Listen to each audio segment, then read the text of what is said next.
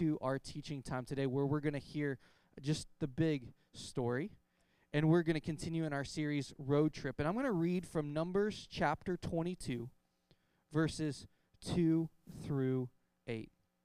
And here's where we're at in the scriptures. It says, "Now Balak, son of Zippor, saw all of Israel had done to the Amorites. Moab was terrified of the people because they were numerous, and Moab dreaded the Israelites. So the Moabites said to the elders of Midian, 'This horde will devour everything around us like an ox eats up the green plants in the field.' Since Balak, son of Zippor, was Moab's king at the time, he sent messengers to Balaam, son of Beor, at Pethor, which is by the Euphrates, in the land of his people. And Balak said to him, 'Look, a people has come out of Egypt. They cover the surface of the land and are living across from me. Please come and put a curse on these people for me, because they are more powerful than I am. I may be able to defeat them and drive them out of the land, for I know that those you bless are blessed, and those you curse are cursed.' The elders of Moab and Midian departed with fees for divination in their hand. They came to Balaam and reported Balak's words to him. And he said to them, 'Spend the night here, and I will give you the answer the Lord tells me.' So the officials of Moab stayed with Balaam." Let us pray. God, you are good. You love us and you care for us. And right now we expectantly wait and want to hear from you. Speak to us, O God. Help us to believe you. Help us to trust in you greater today. Give Richard the ability to speak clearly. Give him the words that you have put on his heart. Help us to hear from you. Thank you for your love and for your grace. It's in Jesus' name I pray. Amen.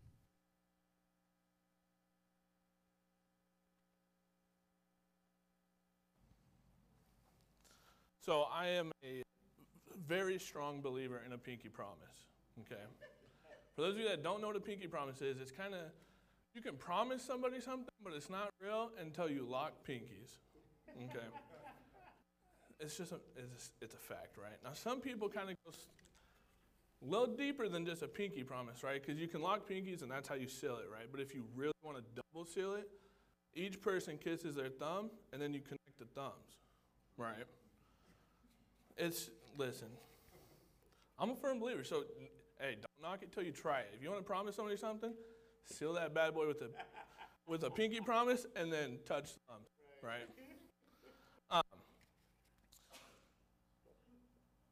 But the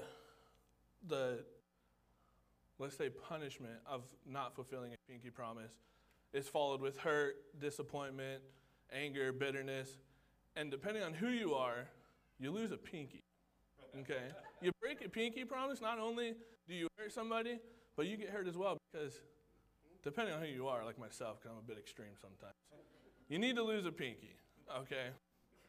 Now, listen, I don't want to be up here lying to you guys, so I'll be honest with y'all. I've broken a couple pinky promises. Thankfully, these bad boys are still intact, so, you know, hey, maybe that says something about a pinky promise. I don't know. We'll get into that later. But the point is, though, we can all relate to having a promise that's been broken to us before. And the result of that broken promise usually does some sort of damage, whether it's hurt, you know, you feel upset, you lose trust in that person, or whatever the case that is. And in some cases, you might lose a pinky. But I'm glad that God doesn't forget his promises, that he delivers when he says he is going to do something, that he keeps his word. I'm thankful that his love and faithfulness is so deep that it never ceases, and that he is a promise keeper. So we're coming up on the end of our road trip series. Hey, we saved the best for last maybe, huh? Maybe that's why I'm up here on week 6. I had to do it. But no, we're coming up on the end of our road trip series, and a lot has changed since the beginning. Now, usually, you know, like in the beginning of the show, usually on Netflix, if you start something, they kind of go previously on, and it gives you that option to skip it. About 9.5 out of 10 times, I'm skipping it, right? I'm not the kind of person, like, it saves you like 5 minutes, too. Like, it's a waste of my time. But this morning, we're going to do a little previously on, and I'm going to catch you guys up and kind of go through what we've talked about so far. For our first stop, the Israelites were upset because they were hungry. Second stop, the Israelites opposed Moses and his leadership. Our third stop, they were scared about where they were being led to. They didn't trust that God was taking them to the right spot. Our fourth stop, they were thirsty, and they questioned why they even left Egypt. They thought that for whatever reason, being a slave was a whole lot better than being a little thirsty. Our fifth stop last week, the Israelites had a snake problem. Deadly terrified of snakes, right? If you want to see me move, okay? I'm a bigger guy. Might not be the fastest, and even with the pulled hamstring, which by the way, still isn't at 100% yet. Okay. Working through that still. It's been a bit of a struggle. But yeah, no, they had a snake problem, and I mean, you want to see me move, put a snake on the floor, and I'm gone. I'll be the first one out of the door. I just got to be faster than the next person, right? That's kind of the mentality there. And this week, we're going to stop in Numbers 22, and we're going to kind of go through chapters 22, and we're going to go through 23 and 24 as well. We're going to touch down a little bit in 25, but not too much.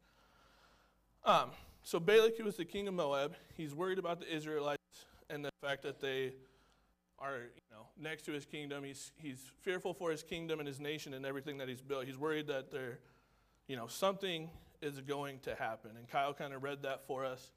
So he sends these messengers to go to this pagan prophet named Balaam so that he can, put curses on the Israelites, and hopefully that'll kind of give Balak the advantage he thinks that he needs against the Israelites. So I'm going to read Numbers 22, 12 through 14. It says, "But God said to Balaam, 'Do not go with them. You must not put a curse on these people because they are blessed.' The next morning, Balaam got up and said to Balak's officials, 'Go back to your own country, for the Lord has refused to let me go with you.' So the Moabite officials returned to Balak and said, 'Balaam refused to come with us.' So the Lord goes to Balaam and he says, 'Don't go with them because the Israelites are blessed,' right? Those are my people. Don't put curses on them." So Balaam listens and tells the people to go. He says, "I can't go with you." Balak sends even more people the next time. And we're going to pick that up. We're going to read 15 through 20. It says, "Then Balak sent other officials, more numerous and more distinguished than the first. They came to Balaam and said, 'This is what Balak, son of Zippor, says. Do not let anything keep you from coming to me, because I will reward you handsomely and do whatever you say. Come and put a curse on these people for me.' But Balaam answered them, 'Even if Balak gave me all the silver and gold in his palace, I could not do anything great or small to go beyond the command of the Lord, my God. Now spend the night here so that I can find out what else the Lord will tell me.' That night, God came to Balaam, 'Since men have come to summon you, go with them, but do what I tell you.'" So Balak sends even more people. Sends more people, promises more money, says, "Hey, I'll give you whatever you want, just with me." Now Balaam, instead of telling them to go away, because that's what God told him to do in the first place, right? When Balaam first asked, God said, "No, don't go with these people. My people are blessed. Do not put a curse on them. Don't do it." But Balaam kind of uses a tactic here that I used as a kid quite often. If you don't get what you want the first time you ask, just keep asking until they say yes. Anytime my parents told me no, I just kept asking. Just kept asking, just kept it rolling.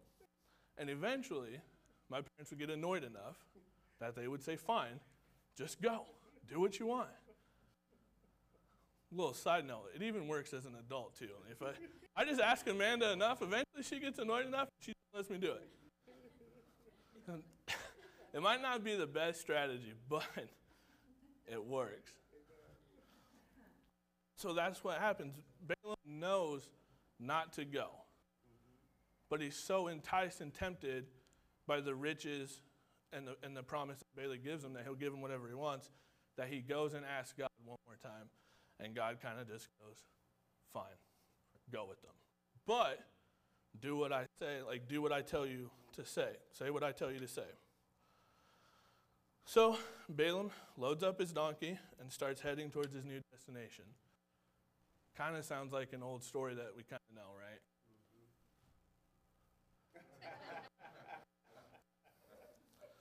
Not quite the same story, but hey, there's someone, there's a donkey, and they're going on a trip. Hey, never know, right? So they set off on this trip, right? And the donkey sees an angel in the road 3 times, warning him not to continue on the path.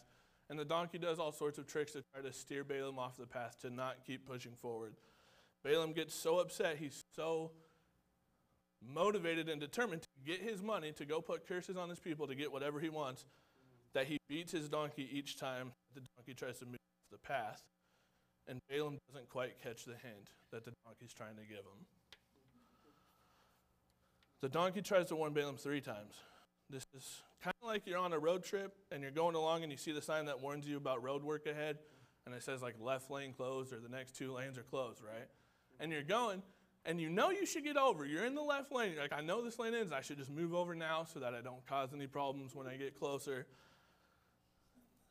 It's usually a good time to change your path, right? But most of the times you get those people who don't change their path. They just keep going. They're thinking, oh, I got time. I'll be able to switch once I get closer. And those cones just get closer and closer and closer before the next thing you know, you're stuck. It's too late. And one, you just kind of look like a jerk. Now you're holding up traffic, causing all these problems, and it's like, it's always that one guy. And if you're lucky enough, you get someone who, like me, who lets everybody in no matter what. As much as it annoys the people in the car that I'm with, it's like, just keeps the flow going, like, you know. But that doesn't change the fact that they should have took the sign sooner, right? It's like, here's your sign, or you get the road signs that tell you, you know, rough road ahead, you know, slow down or something, or like it has those dips, and you just kind of are just flying through, and, you know, and it's like, next thing you know, everyone's in the car complaining about being car sick, and you're like, well, tough stuff, right? And that's what the donkey was trying to do. He was trying to warn Balaam to stop pushing ahead, to quit going on the path that he was going, because Balaam was on a rough road. He needed to change his path or turn around. And sometimes the signs are very clear, and sometimes the signs aren't very clear because it's coming from a donkey, right? And you're thinking, oh, this doesn't make sense. Like, why? What is he doing? You know, the donkey is just supposed to just take him where he's supposed to go, but he's not doing that. And even when you miss a road sign and miss your turn, God always gives you an opportunity to turn around. Just because you've missed the first sign doesn't mean you've missed your chance. God gave Balaam 3 chances, and you might even argue a 4th chance when the donkey ends up talking to him. Spoiler alert, we'll be there in a second. It's not much of a spoiler, don't worry. You know, when the donkey actually talks to him, but just because you missed your first chance doesn't mean that was your only chance. But continuing the story, God then opens the donkey's mouth, and the donkey asks, why are you beating me? Have I ever done this to you before? And Balaam answers and says, no. Little side note one more time. Why is Balaam just talking to the donkey like it's a normal thing, right? The second the donkey starts speaking to me, I'm freaking out for a second. Like, whoa, hey, what's going on here? But Balaam says no. You know, he just acts like it's normal. And then God opens Balaam's eyes to see what the donkey saw. Roger Staubach, who led the Dallas Cowboys to the Super Bowl victory in 1971. That's right. Okay, a few Cowboy fans in here. We'll pray for you guys later, don't worry. Admitted that his position as quarterback, who didn't call his own signals, was a source of trial for him. Coach Landry said in every play, he told Roger when to pass, when to run, and only in emergency situations could he change the play.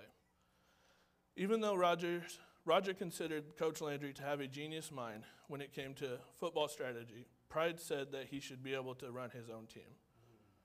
Roger had a decision to make. Would he allow pride to rule his life and ignore his coach, making himself the star, or would he listen to the coach and do what he wanted? Staubach later said, I faced up to the issue of obedience. Once I learned to obey, there was harmony, fulfillment, and victory. Balaam had a choice to make even before he decided to leave. Was he going to obey God, or was he going to let his own prideful self lead what he was going to do? God told him no the first time, and that was final. But instead, he went after asking God a second time. And it was his selfish pride and desires that made him do that. And this harsh treatment of his donkey was another repercussion of the same mindset. He wanted to go and see Balak. He wanted the money, the riches, the fame for doing what he was going to do. And he was going to do whatever it took to get there, whether that was beating his donkey or not. So when Balaam saw the angel and kind of saw what the donkey was trying to do, he kind of had a, It like clicked for him, right? He finally caught on to the sign that God was giving him. And, that's when he repented and humbled himself before the angel. Then the angel tells Balaam that the path that he was on was a rough road. The angel said, the angel of the Lord asked him, "Why have you beaten your donkey these 3 times? I've come here to oppose you because your path is a reckless one before me. The donkey saw me and turned away from me these 3 times. If it had not turned away, I would certainly have killed you by now, but I would have spared it." And then he decides to repent, and God tells him to go, but he must only say what the Lord tells him to say. And then we finally get the great meeting, right? Balak and Balaam finally get together and meet. The trip has been, he's made that long trip there. And Balaam tells Balak that the Lord told Balaam that he can only say what God wants him to say. But Balak doesn't care and tells Balaam to put curses on the Israelites. And Balak is so focused on doing what he wants and putting the curses and protecting his people that he brushes off Balaam's warning and Balaam's talk about God and only saying what God wants him to say. He misses out on his sign to help correct his path. So then Balak then offerings to God, and Balaam goes to put the curses on the Israelites, but instead of putting the curses, Balaam puts blessings on the Israelites all 3 times. In his attempted curses, he actually says things like, and in Numbers 23, 9 through 10, it says, "From the rocky peaks I see them. From the heights I view them. I see a people who live apart and do not consider themselves one of the nations, who can count the dust of Jacob, even the fourth of Israel. Let me die the death of the righteous, and may my final end be like this." This is a blessing of how numerous the Israelites have grown to be. This goes back to God's promise to Abraham in Genesis 26:4, that his descendants would be as numerous as the stars. In Numbers 23, 19 through 24, God is not human that he should lie, not a human being that he should change his mind. Does he speak and then not act? Does he promise and not fulfill? I have received a command to bless. He has blessed, and I cannot change it. No misfortune is seen in Jacob, no misery observed in Israel. The Lord their God is with them. The shout of the king is among them. Brought them out of Egypt and the strength of a wild ox. There is no divination against Jacob, no evil omens against Israel. It will now be said of Jacob and of Israel, see what God has done. The people rise like a lioness, they rouse themselves like a lion that does not rest until it devours its prey and drink its blood of its victims. Amen. In Exodus 3, God tells Moses that he will deliver his people from Egypt and deliver them to the promised land. And that's exactly what God was doing, and God eventually does. He was faithful and a promise keeper to what he said he was going to do. That God wasn't man and wasn't going to change his mind despite the Israelite disobedience, just like how the Israelites were disobeying God. And that he wasn't going to give up on them. Numbers 24:9, it says, like a lion they crouch and lie down, like a lioness who dares to rouse them. May those who bless you be blessed, and those who curse you be cursed. In Genesis 12:3, God tells Abraham that those who bless him will be blessed, and those who curse them will be cursed. And that's what we end up seeing happen all through this journey, and even in the story here. In Numbers 24:17, it says, I see him, but not now. I behold him, but not near. A star will come out of Jacob, a scepter will rise out of Israel. He will crush the foreheads of Moab, the skulls of all the people of Sheath. This is Balaam's prophecy of Jesus. It says that Balaam sees him, but not now. Jesus is described as a star and a scepter, describing him to be as glorious as a star and the authority to rule all, and that Jesus will have authority over all the nations. Balak then gets mad at Balaam. He goes, "What are you doing?" He said, "I asked you, I told you to put curses on these people, and all you're doing is putting blessings on them instead." Balaam kind of goes, "Duh. Like that's what I told you I was going to do. God told me to put blessings on those people, to say what God wants me to say." And Balak then, tells Balaam to go away. I'm not paying you because you didn't do what I wanted you to do. Just go. Like Balak was done with it. But Balaam first tells him what the Israelites are going to do to Balak. All while this is happening, the Israelites are partying and doing all these naughty things with all the Moabites. And we see that in Numbers 25, 1 through 3. It says, "While Israel was staying in Shittim, the men began to indulge in sexual immorality with Moabite women, who invited them to the sacrifices to their gods. The people ate the sacrificial meal and bowed down before these gods. So Israel yoked themselves to the Baal of Peor, and the Lord's anger burned against them." It's kind of ironic, this whole situation, right? The whole time, God has been protecting the Israelites, putting blessings over them instead of curses. And the whole time, what have the Israelites been doing? Partying up. Indulging in sinful acts and disobeying God. But that's the whole point. It's right there in that sense, that God's love and faithfulness to us is so deep that he keeps his promises and still loves us, despite whether or not we're obeying or disobeying him. And this is continued when Jesus comes to us in human flesh and fulfills the promises even more, and fulfills that love that God continues to have for us. Some of you today may have felt like you've blown it, that you've missed your turn. Today, this is your chance, that even when you blow it in the future, God will still prove faithful and true. Don't allow awareness that you have messed up stop you from turning back to God. In fact, God may even turn curses into blessings, because that's the type of God who wants you to turn to him. So then what's our next move? What is our call to action? That we must trust in God's faithfulness to us and be reassured by his love for us. That if we humble ourselves, that we may be able to see the signs and the protection that God lays before us, and that we can live out our God on the go motto. The outcome that we can expect to see through all of this and the change in our community is that we can reflect God's faithfulness through the way that we act, and that the faith that we show to others can lead people to Jesus. So that then maybe that they can see the signs and the protection that God has laid before them. The Israelites several times throughout the book of Numbers felt like God didn't keep his promise, that he wasn't being faithful, and that attitude brought with it its own problems. But ultimately, God was being faithful. God was keeping his promises because they were brought out of Egypt. They were led to the promised land. It might not have been easy and pretty, but hey, no road trip is ever easy and pretty. God's love and faithfulness to us is so deep that he keeps his promises despite us being obedient or disobedient. Will you pray with me?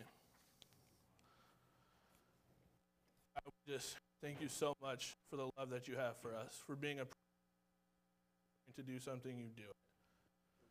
And God, we thank you for sending Jesus to be an example for us, to be a sacrifice for us, to show that continued love and protection that you've always given us. Turn ourselves over to you, that we can humble ourselves and immerse ourselves in that love that you have for us, so that we can see the signs and see the protection that you have for us. And in your name, amen.